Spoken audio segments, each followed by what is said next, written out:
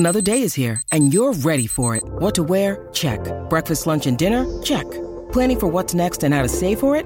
That's where Bank of America can help. For your financial to-dos, Bank of America has experts ready to help get you closer to your goals. Get started at one of our local financial centers or 24/7 in our mobile banking app. Find a location near you at bankofamerica.com/talktous. What would you like the power to do? Mobile banking requires downloading the app and is only available for select devices. Message and data rates may apply. Bank of America N.A., member FDIC.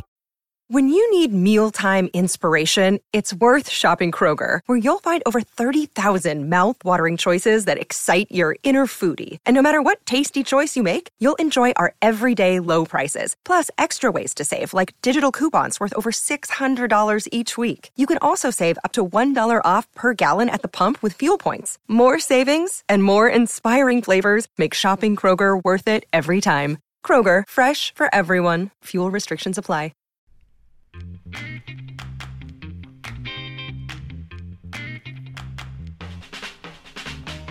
Oh, what's going on, everybody?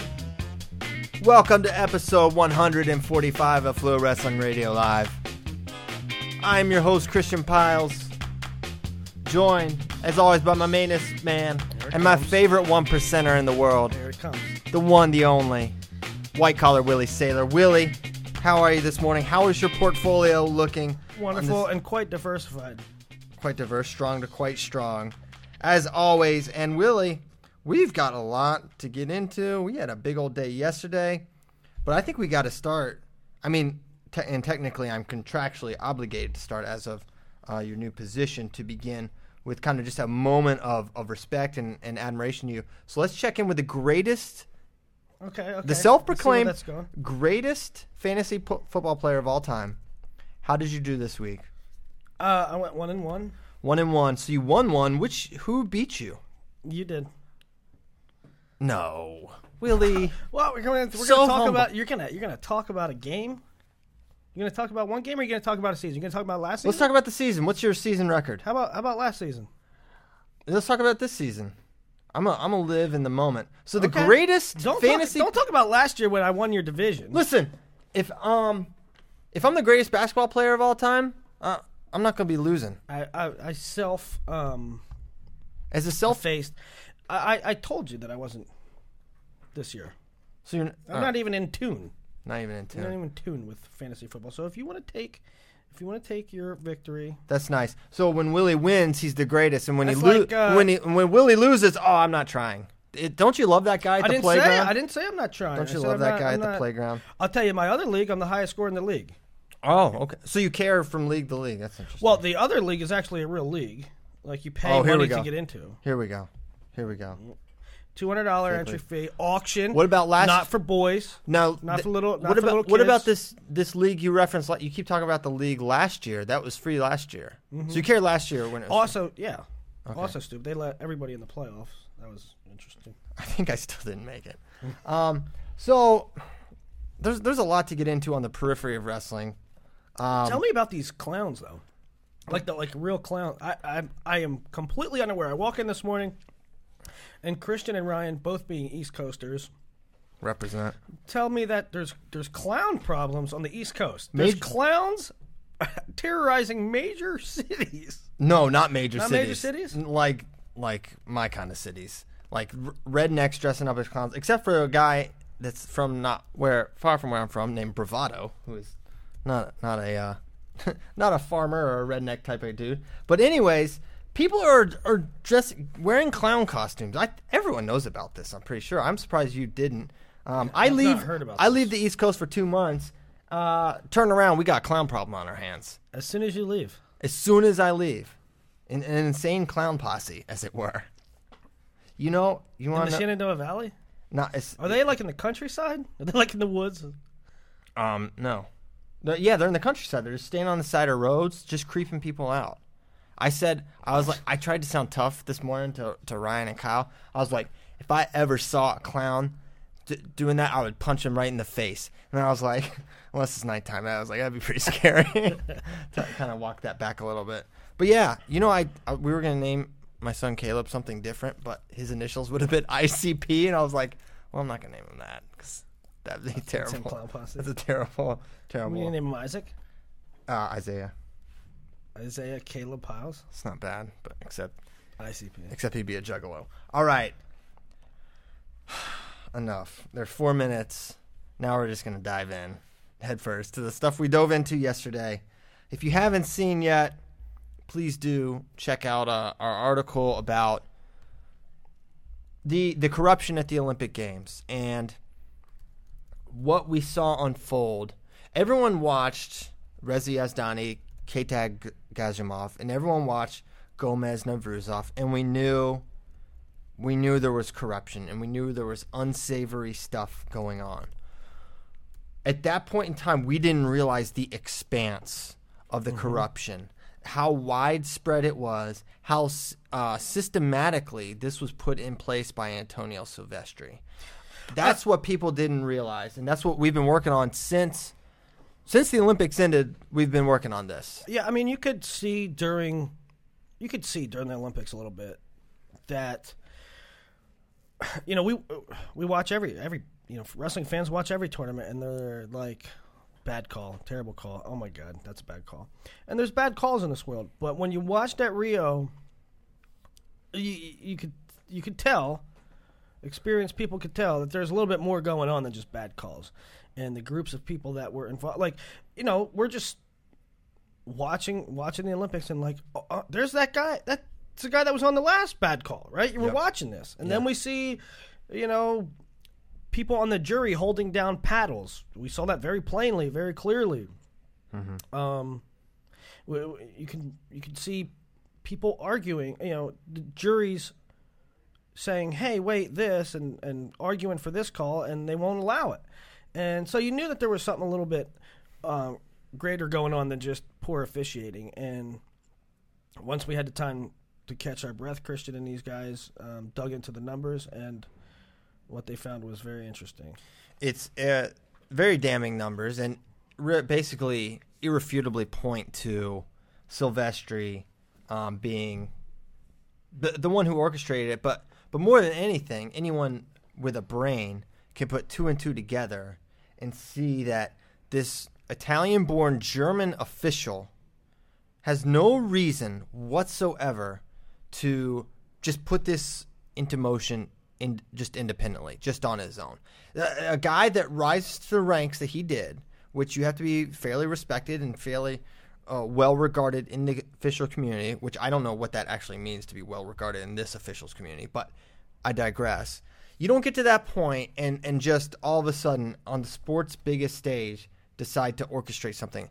This is something that clearly was... There was other players involved. There was outside influences more powerful than Silvestri that set this into motion, and that is very clear. So while Silvestri was the initial target of our article, what you have to realize and what you have to acknowledge is that it goes far beyond it, and he is guilty, and he messed up, and he should never have his position again. He should never officiate another match or be involved ever again in any capacity whatsoever. However, you've got to acknowledge that there is more going on, and that's what maybe a frustrating point, but at the same time, maybe the real point of producing this article is that anybody that reads the article should understand that it goes deeper, and realistically, we're not going to find out about it. We're not going to have evidence staring us in the face that says this person paid this person. Yeah, there won't be a paper trail, right? But UWW, it should be incumbent upon them to research this.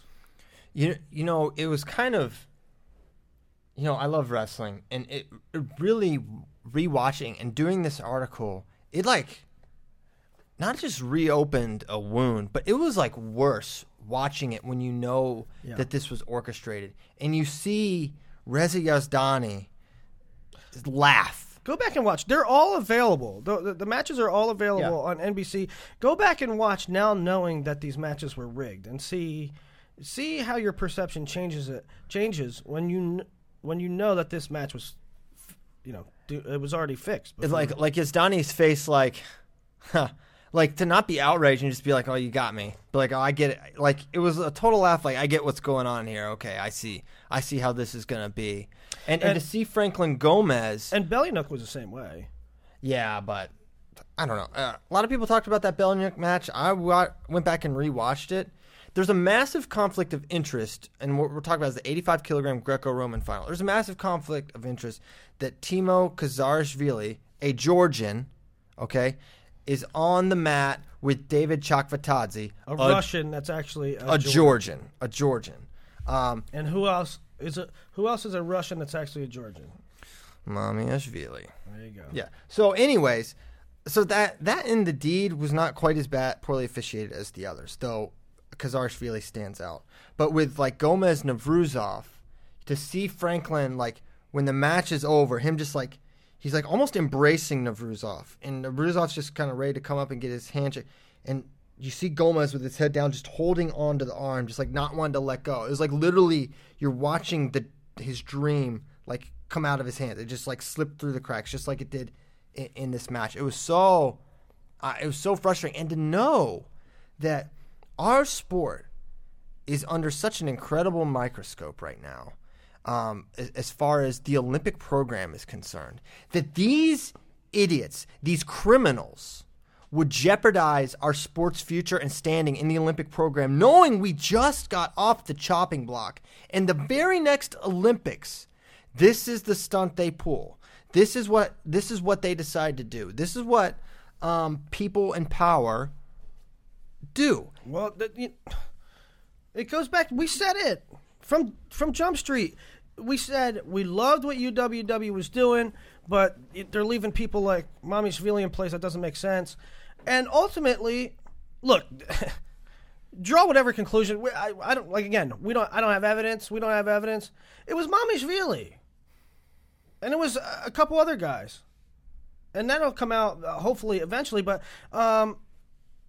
you can't leave those guys. Those guys are ruining everything good that UWW, any momentum that they had. Yeah, 100%. They're killing our momentum. Wrestling made a fool of itself during the Olympics. Do you realize that? All the people think about are the Mongolian stripping and the officials that were ejected. They're not talking about Helen. And part of that's NBC's fault from burying that story, but there's a lot of other reasons. They're talking about the bad things in wrestling and us embarrassing ourselves and us UWA supposedly cleaning house and this rebrand and it doesn't matter. It's the same thing unless we see different fruit. This is the fruit they're producing and it stinks and it's rotten and there have to be massive changes in place. Otherwise, our sport's in real jeopardy. The Olympics are a fraud. They're fake.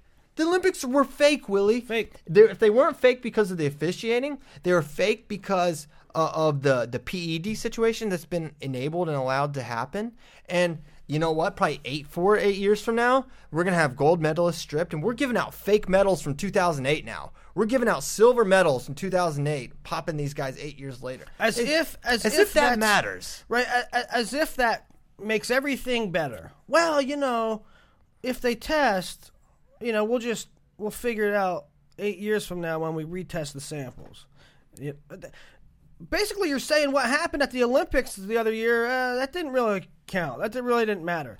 You can't retroactively clean it up and say, well, we did our duty. Yeah. No, how about you have it clean right now? How about the Olympics matter right now? Yeah. That's like going on a vacation to Disney World and your kid gets in trouble. Be like, hey, we did not go to Disney World, so just erase that memory. It didn't happen. That's basically what they're doing when they're pulling these medals. So there's a lot of big problems. And one thing, and we said this in the article, but just make sure you know that all this information is available. This isn't like, leaked documents or like super inside information. Watch the matches. Okay, go to Rio2016.com. You can see the results. Listen, guys, when you click on the results on RioOlympics.com, they tell you who the officials were. Right. They tell you who the refereeing body was. Look it up. take the time. Check our facts, and they're gonna be found to be right. And I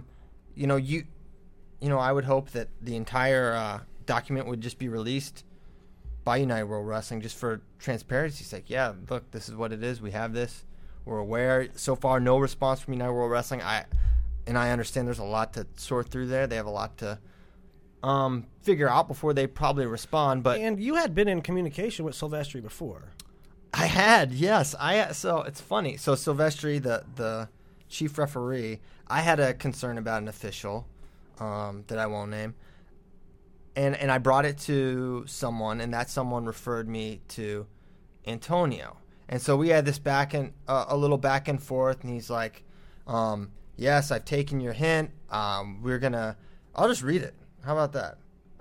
Just put it on the news. I'll just put it on the news. Let's read what he wrote. So without getting into the official and what all she said. Dear Christian, thanks for your important observations and your hint to me. Things like this may help us get better and stop undesirable things like this. We already warned all referees about such issues and explained to all referees during our courses and during the championships that such behavior is unacceptable. One of the actions out of this, as correctly described, is to guarantee a clean field of play at the Olympic Games. Even when I was not in Tashkent 2 years ago, we know that the field of play was not organized in the best way. Again, thanks for your comment and the pictures, and I will discuss this with the ref personally. Best regards, Antonio Silvestri. So we're pretty tight, Tony and I. You guys are boys, Mr. T. But he didn't hit me back. He didn't hit me back. I tried to slide into his. He didn't hit you back this time. I hit him with an email. Tried to slide into his DMs, Facebook. Radio silence from Big Tony. So make of that what you will. And I have no sympathy for him because, you know what, if you're in a position of power, I expect you to have bravery, and he didn't have it. And he put our sport at jeopardy. Out of fear. Can you explain for, I don't know, maybe somebody that didn't read the article or somebody that did, just to clarify what the problem was, what Silvestri did. Now, Silvestri is the chief referee for UWW for the Olympic Games, and he assigns. So the chief referee assigns the officials to the mats. He assigns them, yes. And what was wrong with that process? Well, what's wrong with that process is that So take it like this: there's 50 officials, 10 or 11 have very suspect usage rates in that they were used to officiate an inordinate and a preposterous amount of 3 different countries: Russia, Azerbaijan, and Uzbekistan. And the numbers are basically statistically, one of the stats is the probability of this happening randomly or without like jockeying is less than 1 in a million. Okay, so these are kind of numbers. It's impossible. But yet we saw that. Okay, so to put it in simple terms, we saw Silvestri apply the same crew or the same key components of crews to the same mats to work together repeatedly. Which is not supposed to be the process. Right. There's a guy, Cernak. He did 3. He was the chair for 3 of Sadulaev's matches, and many of those matches were implicated. Keita Gazumov, and that was another thing. They kind of got ushered through the tournament. They had a rigged official in round 1, round 2, quarters, semis, finals. So that was kind of what they did, and it's tough to lay it out there and quickly. There's just so many layers to what they did, but bare bones, 3 countries were given particular refs at an incredible rate, at a rate that is inexplicable and points to clear corruption. Okay. Now, there'll be more to come on this, but how are you feeling about your safety? So this article comes out, and literally, first of all, big shout to Cale Sanderson for being the one guy to tweet at me and not be like, nice job, LOL, you're going to die. Because that's basically what everyone has been either texting or tweeting to me like, you better hire a bodyguard. Break out the bodyguards. Hopefully, Mamishvili hasn't engineered one of those accidents that would fall upon Christian Piles. Has anyone checked on Christian Piles lately? We'll make sure he's not swimming with the fishes. He's going to have a massive heart attack here soon. Text after text, tweet after tweet. Guys, why are you doing this to me? I got kids. It's you should tell me everything's going to be all right. Don't tell me I'm going to get whacked. You're not going to get whacked. Do you know that? Are you telling us to not? Are you telling people not to say that you're going to get whacked, or are you scared? I don't think it's funny. It's kind of funny, but it's funny. You're not going to get killed. We can't give me a break. I know, but they could kill me. Listen, put it this way. I'm not signing up for that Budapest non-Olympic Worlds coverage. Oh, you're going? No, well, I'm not. How about World Cup in Tehran? I tell you, you know what? Iran, those guys are honest. They don't cheat. They're not in on it. They were the victims. I would probably be safer in Iran than France or Hungary or Russia, Baku. You're not gonna. There's not a hit out on you. Give me a break. Yeah, I don't think so either. I really don't think so. But it's like you kind of like, come on, that's ridiculous. It's not gonna. Nothing is gonna happen to me. But then like when 150 people say it, it's like, all right, guys. We get to the low hanging fruit. It's an ease easy up. joke. I guess it is. Well, I don't live in Russia. I'm not scared. I ain't hard to find either. All right. These are bullies. You know what bullies are? They're freaking wimps. They don't like it. They don't like. Wimps? Yeah. They attack the weak. Well, I don't know if they've seen these pythons recently. I don't know if they've been watching me do these pull-ups. But I'm not weak. I'm not low-hanging fruit. Okay. So what next, Christian? What comes out of this next? What's the next process? What's the next step? The next process. Well, United World Wrestling needs to respond. They have this information. They know what happened. And it's incumbent upon them to figure out how this happened and do whatever they can to make sure it doesn't happen again. And everyone knows what that means. Everyone knows that means you have to get certain people out of power. What's realistic? I mean, like, at every turn, we kind of know what the logical thing and the moral thing and the commonsensical thing to do is, but we always throw our hands up when the actual decision. We're always let down, right? Every time there's an issue, every time there's a decision to be made, we're like, well, that's what well, Mongolia, a stupid ban. Then when the Russian thing happens with the punch, slapping of the ref, same thing. Every time there's an issue, we kind of see it coming.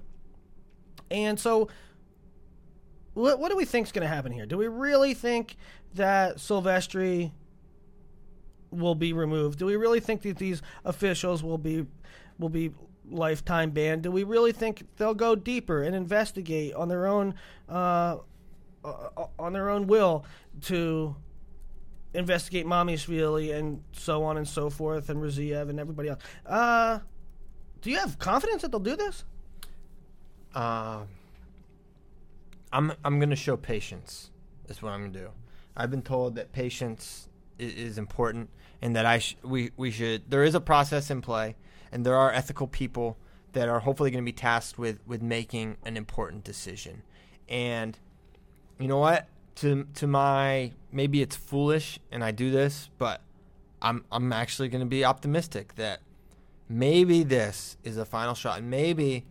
Because this article is everywhere and got seen by everyone. Maybe this will be a part of the pressure, and there's a lot of pressure outside. And I'm going to tell you this right now. This is not the first UWW leadership has heard about this. There have been back-channel powers complaining about this, that know about this, that have been lobbying for change, and have been... The problem, though, comes... You have unsavory people ruling on unsavory people. Mm-hmm. So, I don't know. Forgive me if I feel that I would be naive to expect a logical a logical outcome, a moralistic outcome, an outcome that at the end of the day goes, okay, we cleaned something up. Other than brush something under the rug, have a sacrificial lamb. I've already been, I've had people say to me over the course of the last 2 years, Willie, you love UWW. You love it now. You make excuses for them. You're like a talking head for them. You let them off the hook. Hey, I was bought in. When the regime change came, I was bought in. I liked what they were doing. I knew it wasn't going to happen overnight, but I liked the progress they were doing, and now I seem silly. Well, I don't think you seem silly. I mean, the things we were defending and in support of were things that were actually about wrestling, like the rules, like criteria, which that's a big argument. The presentation, their digital presence on YouTube, etc. There were things, and there still are things that were good that have happened.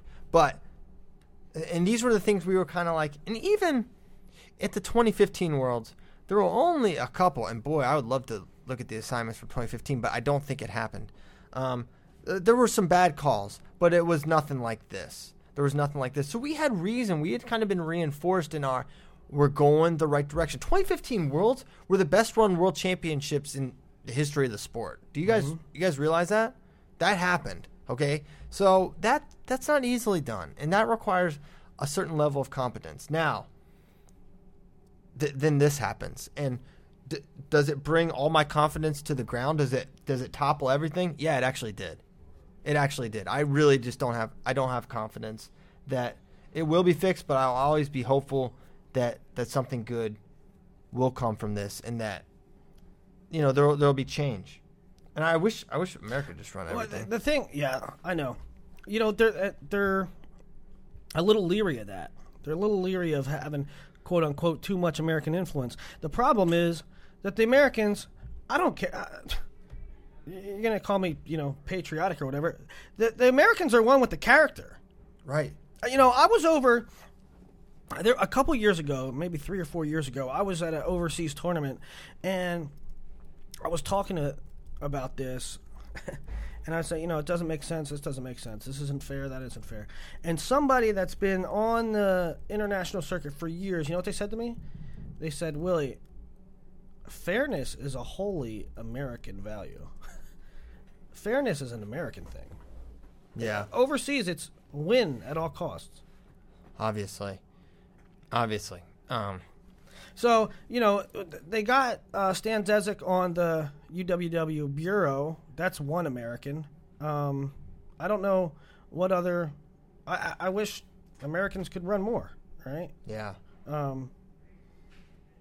They say about American... you say 2015 was the World Championships in America. Best run World Championships ever. But, they're not going to hold every... championships here, right? So this is not the end of this story. There's gonna continue to be more and more, and hopefully, all we can do is hope that some good comes of this with United World Wrestling. I don't know. If you have questions, hit us up. Tweet at cpiles8 at Willie at Flow. Anything? Yeah, there is other good guys, non-American. The bureau member from Brazil is a good guy. There's several good guys. On the bureau. But can they usurp the power from the other guys? Can they outvote the other guys, right? And can they find a mechanism, quote unquote, to be put in place? Correct. All right, where do you want to go? Where do you want to go next? I know where you don't want to go. Where? Any international tournaments? No, I sure don't. Not Georgia. I'm not going to any of these places. I messaged one of the refs. I found him on Facebook. Guys, it's great. Just get on Facebook. Just search for Antonio Silvestri and just look at his pictures. And you can find all these officials, many of the corrupted ones, many of the implicated ones. You can. It's fascinating. I felt it was like a YouTube deep dive, except you're just looking at this guy's pictures. Like, oh, there's that ref. There's that ref. There's that ref. It was really fun. And anyways, the worst one, Timo Kazarishvili, I found him on Facebook, and I just sent him a message. You are a cheater, and I know it. I was just so mad. You were a cheater, and I know it. Yeah. I know what you did last night. Or I said, and I know it for sure, or something like that. I don't know why I did that. I was just so full of, I don't know, venom. Towards these people. That'd be my code name, Venom. Venom. All right, Venom. Let's welcome to Flow Radio Live with White Collar Willie and Venom. Venom. Hey, is that tell me that was an 80s hair band? I don't know. It probably was a WWE star or something. Probably. If it wasn't a WWE star, it was a hair band. Venom. Band. Okay. I tweeted yesterday. I'd like to talk about your rankings that came out the last couple days. Absolutely. Venom does not look like a family-friendly band. It was actually a band? Yeah. Here's their first song that pops up is called Welcome to Hell. It's the live version. Can you find the studio version? the acoustic set? No. Yeah, we'll talk about Welcome to Hell acoustic set and Unplugged. So I want to talk about your rankings, but first, I don't know. Last night I kind of, or 2 days ago, I kind of had not an epiphany, but I realized that my overall thoughts on redshirting have changed, especially when you're a true freshman. Mm-hmm. I used to be of the opinion that everybody should redshirt. No matter how blue your chip was, you should redshirt. Almost, unless there was circumstances that were a different set of circumstances. I know what you're laughing at, Christian. What? Because you're looking around at people and they're all dressed up. Yeah, everyone's dressed up. Everyone's dressed up here, including Willie. No, that's what I thought you were laughing at, because yeah, I quote unquote dressed up, and I didn't even dress up yesterday. But now everybody's dressed up. All right, listen. I started a thing. You started a thing.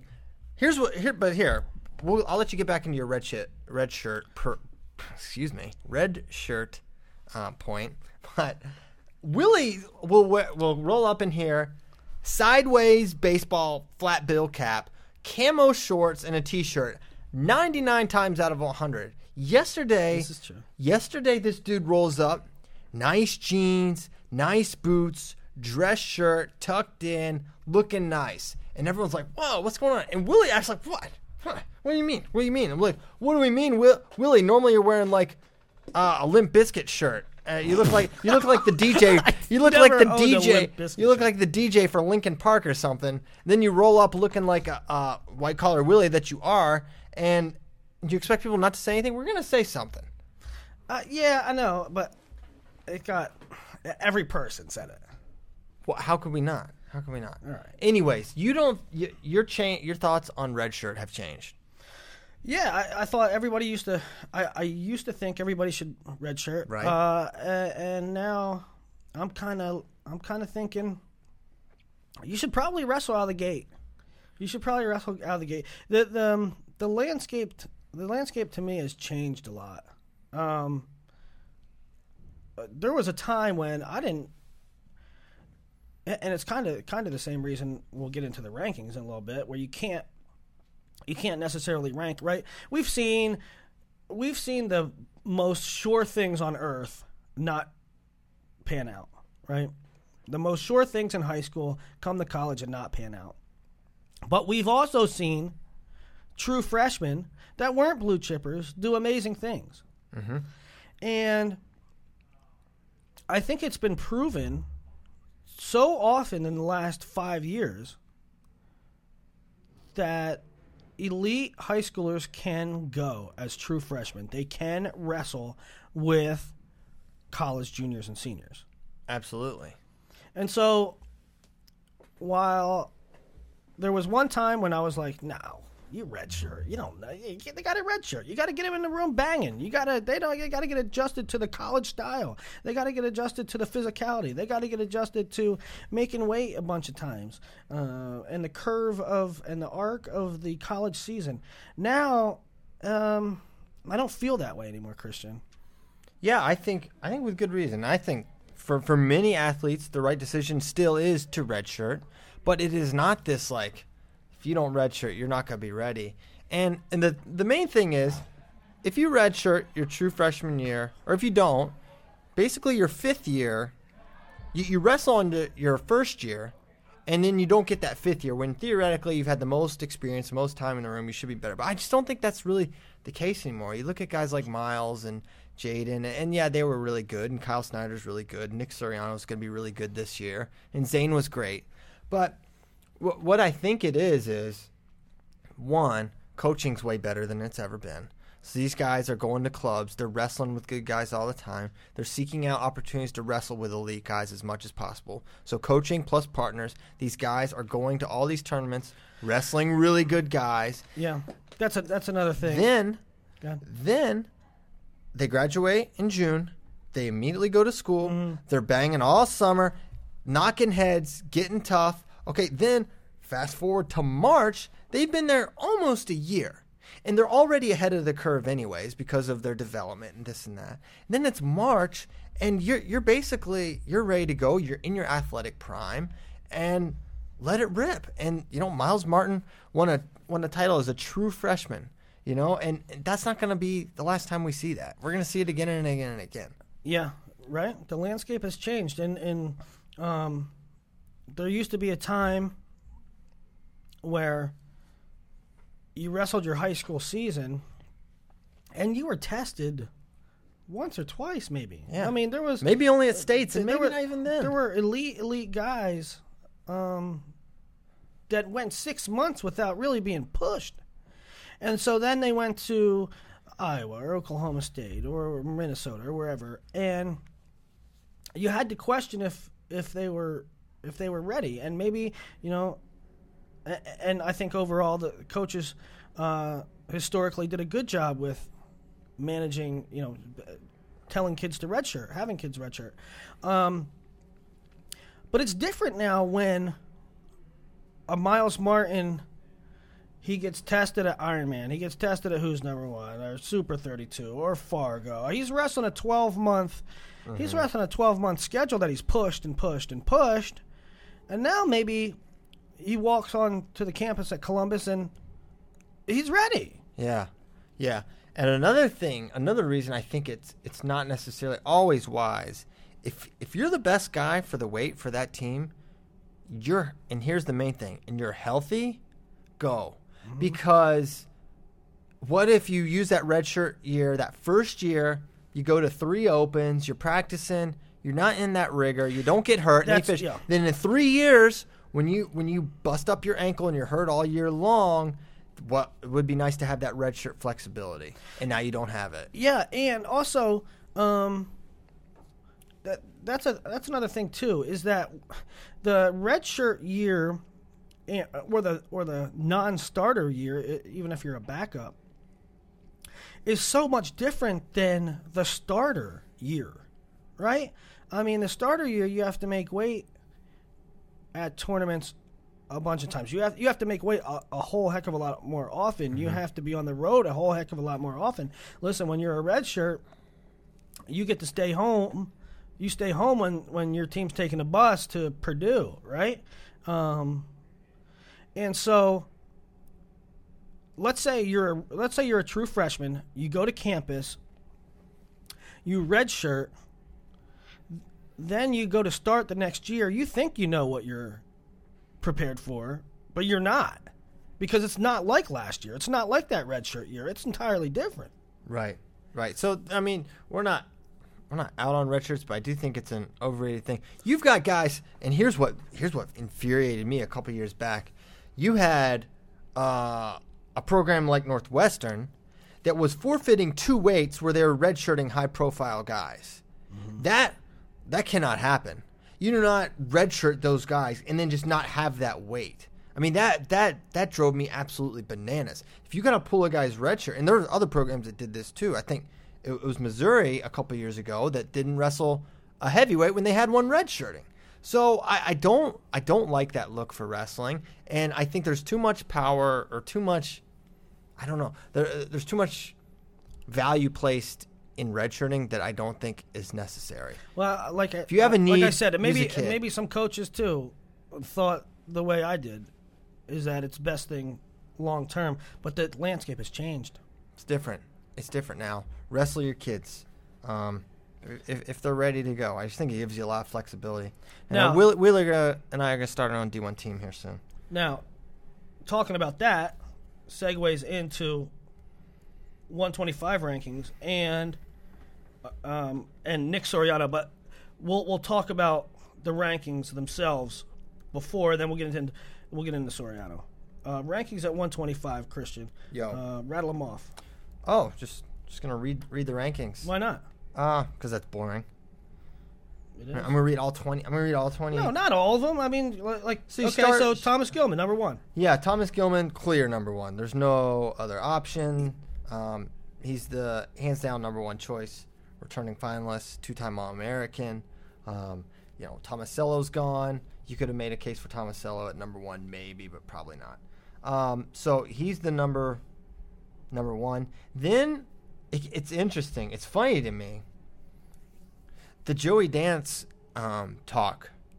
Some people are like, Dance is way too high. Some people are like, Peters over Dance, please. I'm like, so we got two different votes. Like, wow, you nailed it with Joey. You whiffed with Joey. You whiffed with Joey. All for completely different reasons. Joey Dance could be ranked anywhere from 2 to 4 or so, probably, when you consider this guy's wins. 2 to 4, you have him 3. I have him 3rd. I have him ahead of Milhoff, behind Peters. Peters got it done. He placed high at NCAAs. He was 4th. Joey, you know what? Don't lose to Brandon Jeske, Joey Dance fans. And fans that want it, yeah, so I think he's perfectly placed. Joey's a tough case, and right off the bat, 125-pound rankings, you're going to roll out one a day. Right off the bat, the question becomes, it's interesting in 125 because you have the two predominant prevailing questions that get asked every year when rankings come out. Number 1, do you place too much emphasis on NCAA tournament? Mm-hmm. Number 2, do you rank freshmen, true freshmen? So the first question, do you place too much or too little emphasis on NCAA performance? And that question completely applies to Joey Dance, who always has, who had a really good season, but a really bad NCAA. So in negotiating his wins, losses, and not where or when they occurred, you come up with 3. I came up with 3. And that is always the balance you're trying to strike. What you want to give more power to NCAAs, but how much? How much do you factor in those 3 days in March? And that's the reason he's not number 2, because you give NCAAs more weight. Because there is no way to say that. So you do give NCAA more weight. Yeah, I think you have to. Well, your mantra has always been no, you don't.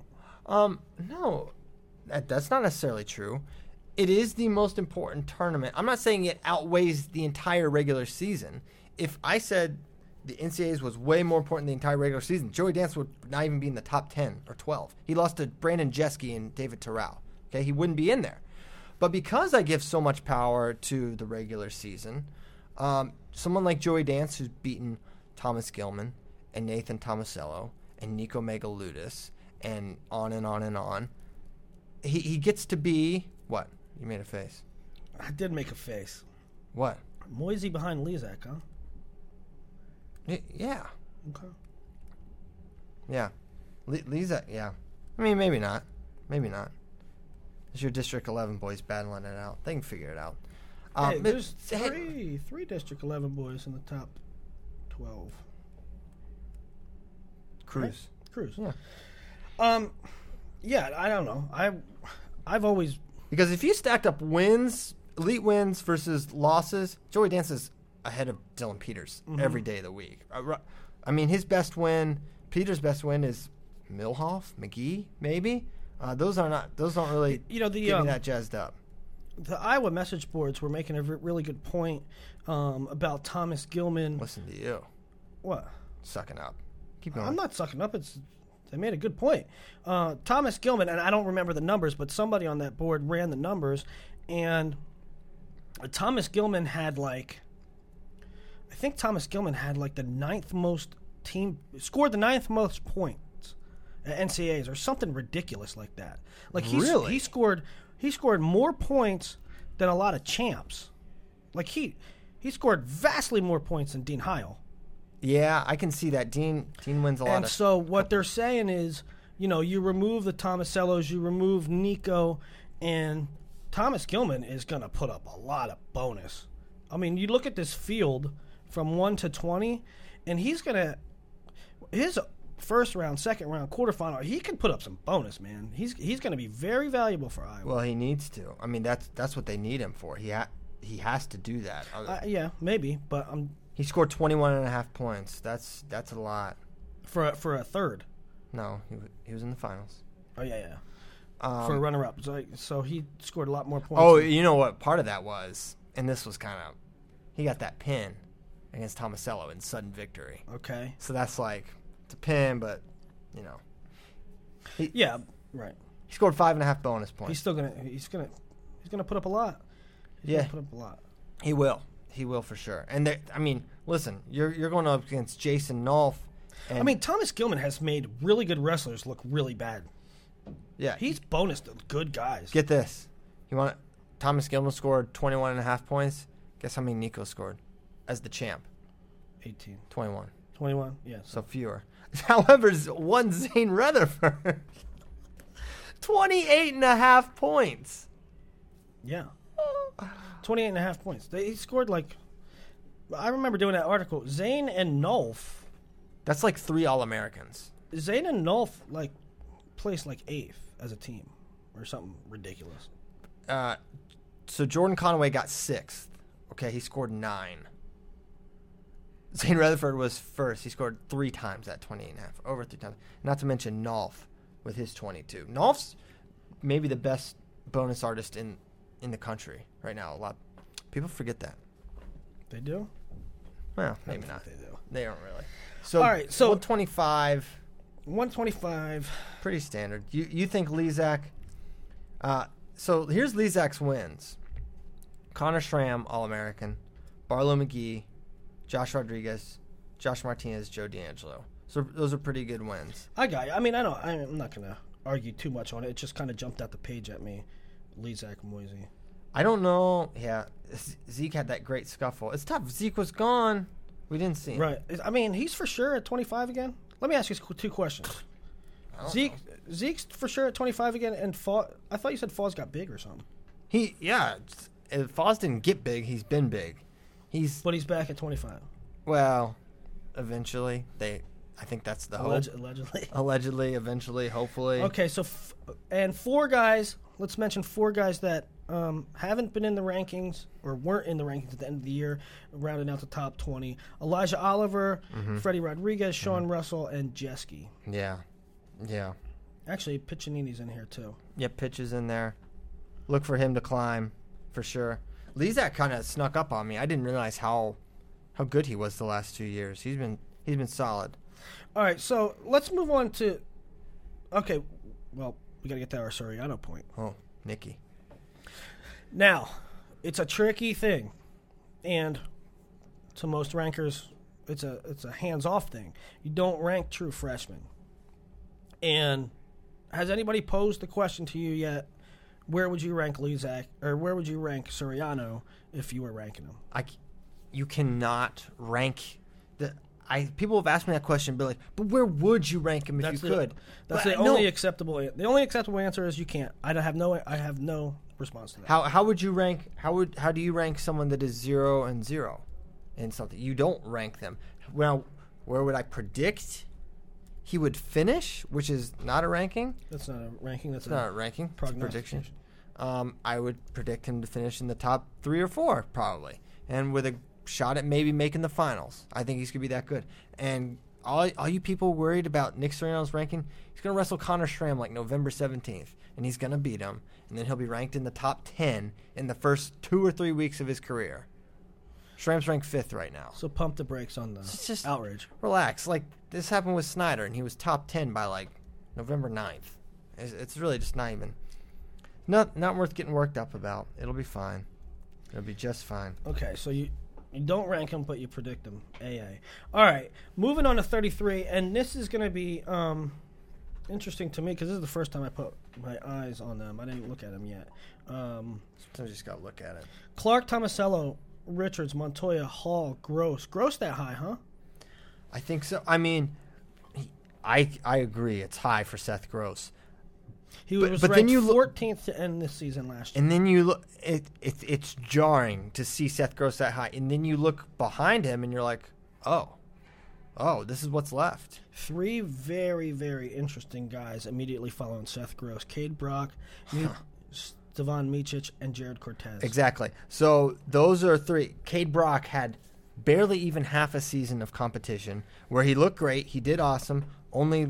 He never really lost. He kind of lost to Nishon Garrett. He was going to lose that match, and then he got hurt. Season ended. But he beat Cody Brewer. He beat, I think, Joshua Martinez and Gary Wayne Harding. So he had a nice season, but it wasn't like as full and robust as Seth Gross. He didn't go a full year. Stevan Micic, we haven't seen him in a year.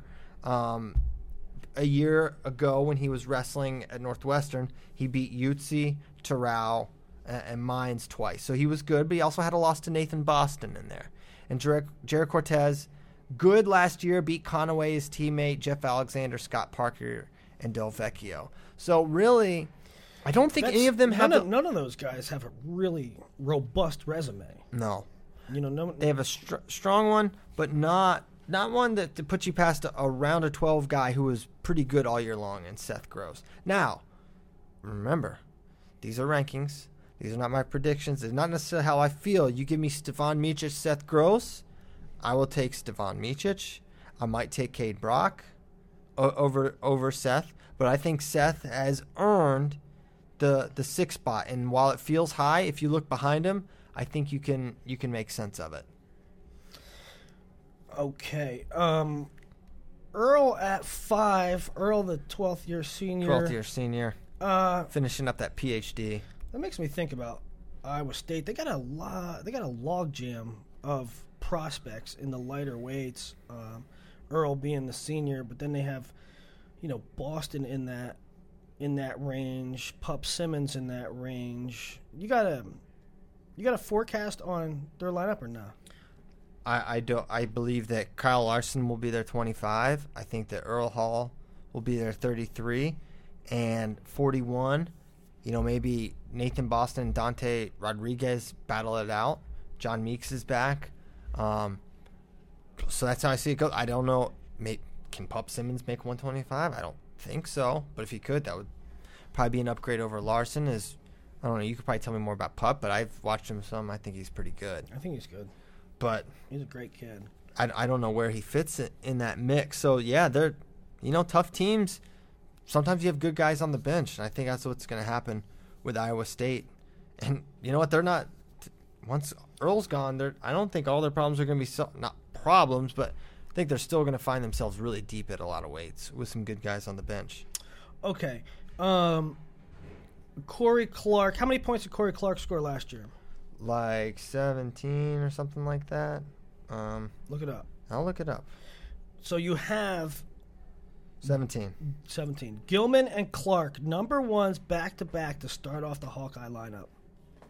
Yeah, but that's Iowa, right? Like, how many years straight have they started off 25-33? Going back to McDonough Ramos, and before that, Charlie Falk, Dan Dennis. They've had 25-33 strong for years. And yeah, I'm just saying, it's nice to start off with number one. I know. I guess. Yeah, of course. Better than the alternative, right? But I guess my point is we've seen this before. We've seen them be strong at these two weights, and those two have not been enough to carry them to a title. Yeah, I'm not saying that. Since 2010. I'm just saying I'd like my team to start off with number one. That's pretty darn. Yeah. I'd like to have Zane Rutherford and Jason Nolf, I guess is my point. I wasn't talking. Yeah, I know. I know race. what you're saying. But yeah, Iowa starts it off very strong. Number ones at both spots. And we've already kind of talked about how I feel about 33 in terms of Tomasello. But do you want to get into the idea of weights? Guys, a lot of people... The bump up. When guys go up a weight, the reaction is, and the instinct for many people, and it's... Me. You. And it makes no sense. The idea that someone bumping up, well... You scale them back. You lower their expectations. When at worst, there's no evidence whatsoever that moving up in a weight has adverse reactions. So if anything, you should just treat them equally. But there is strong evidence that it should actually be a difference maker to their gain. That bumping up helps people. And I just happened to look at one weight one time last night, 133, because people were talking like Tomasello at 2 ahead of Richards, blah, blah, blah. I'm like, well, let's look at 133 a year ago. 25, the 33 finals, both those guys bumped up from 25. And then 6 of the 8 All-Americans all bumped up from 125. 6 of the 8 All-Americans at 33 last year were former 125s, guys. Yes. So wake up. It's not a bad thing to bump up. If anything, it's a good thing. But worst case scenario, just treat them evenly and just evaluate their bodies of work at 25 versus Zane Richards' body work at 33. Nathan Tomasello's is clearly better in every measurement possible. At arguably tougher weights, he has better wins. He's more consistent, et cetera, et cetera, et cetera. Of course, he's ahead of Zane Richards. And the fact that he's moving up is actually evidence further to the fact that he should be considered higher than Zane Richards. Because he's moving up? You could say that. The data is more aligned with that than it's aligned with someone moving up having trouble. Well, did you analyze every kid that moved up, or did you analyze every kid that moved up in AA? Well, I tracked this for years, so I have a strong idea of what happens when guys move up, and maybe this. I know. I mean, hey, in my rankings, in high school rankings, and people always complain. Not always, but some people complain about it. When a kid moves up, and it happened this week with rankings too, but when a kid moves up, I make them prove it at that weight first. For what reason? Because they didn't prove it at that weight. If you have a guy, let's say if you have a guy at 145 that has wrestled well at 145, and you have a guy that's 32 or 38 moving up to 145, and they have about the same resumes, I'm taking the guy at 145 because he's wrestled at that weight. You said they have about the same resumes. Well, so I would assume that you have some sort of a statistical analysis that suggests when guys move up, they struggle, right? There's a reason you do this. No, I don't have some statistical analysis. I know that one guy has proven it at that weight, and I know the other guy has not proven it at that weight. Well, they don't. This guy dominates 132. All right, well, he's wrestling 145 now. Yeah, I don't see what that matters. I mean, it's wrestling. If you're beating elite guys here, you're going to be elite at another weight. Who's gone up in weight? I'm asking this honestly. Who's gone up? I mean, everyone's gone up and had success. Well, just the way you say that a true freshman has to prove it. I think you have to prove it. No, I don't think that's the same thing at all, because a true freshman, how you wrestled at the Beast of the East and New Jersey State Championships is not like NCAA competition. This is high school wrestling against high school wrestling. Okay, but they're not proven. Okay, so why don't you? It's the same thing. You say you won't rank true freshmen because they haven't competed in that field. Well, if you go from 32 to 45, you haven't competed in that field either. But you've competed in the same competitions. You've done the same things. You're competing against not that group of kids. You're competing high school. Maybe that field is better.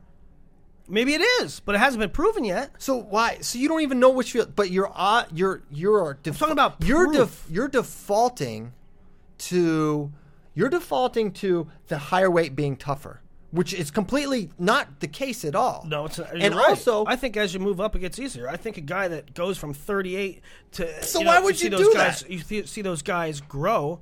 So why do you do that? There then? was no doubt in my mind that Zahid Valencia was going to be fine at 82. So why? Because you have to prove it. I'm not just going to say Why? I'm Why guessing. why should a one? I'm guessing. I'm guessing that. No, I'm you're not guessing anything. I'm guessing that the field. I'm guessing that the fields get weaker as you go up in weight. So I'm going to I'm guessing that over rank him. I'm going to rank him before it's You're proven. guessing to the opposite. You're guessing to the opposite. You're guessing that this guy coming up in a weight. I know. I'm making him prove it before I put him past a proven commodity.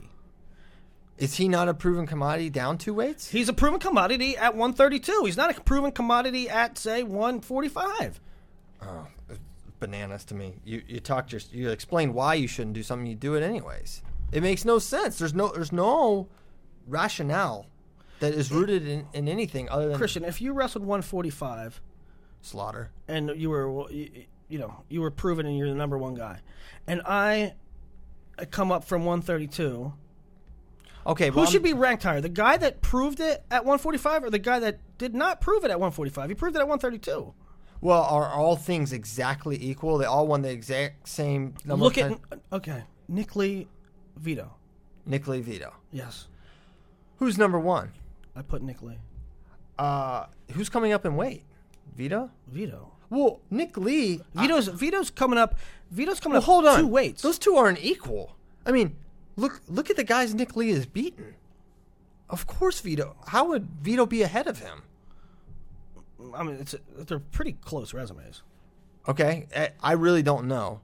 They're really close. So resumes. I know Vito's beaten Caden. He's beaten Sasso. Vito's wins are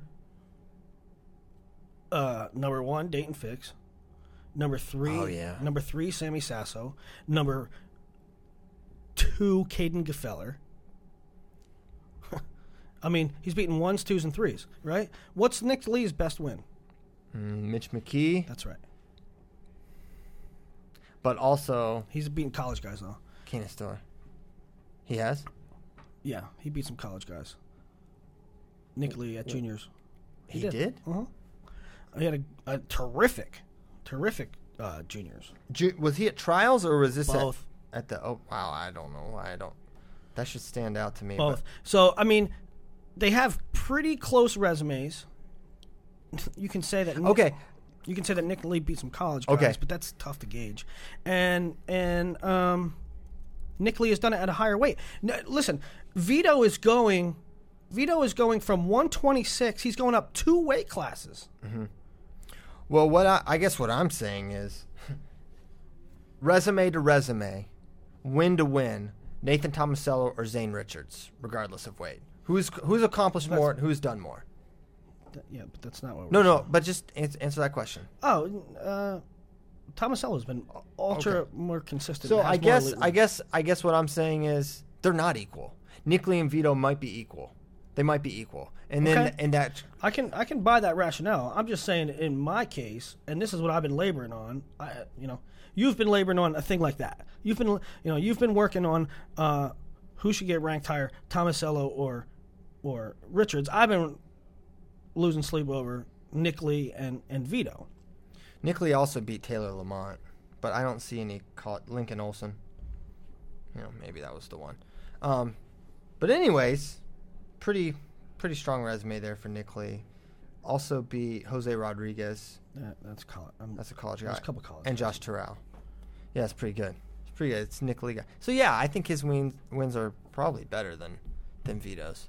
So anywho, Willie, I guess it's time to skedaddle. We can do this again Thursday? You know it. What are you gonna wear? I don't know. Probably a tie, bow tie, maybe. Probably a bow tie. Hey, yeah, we can do it Thursday, but I leave Thursday night for Who's Number One, brother. What do you leave? Friday. Come on. Friday afternoon. Remember Daddies with Donuts? Duh. We thank you guys. Daddies with Donuts. We thank you guys so much for tuning in to Flow Wrestling Radio Live.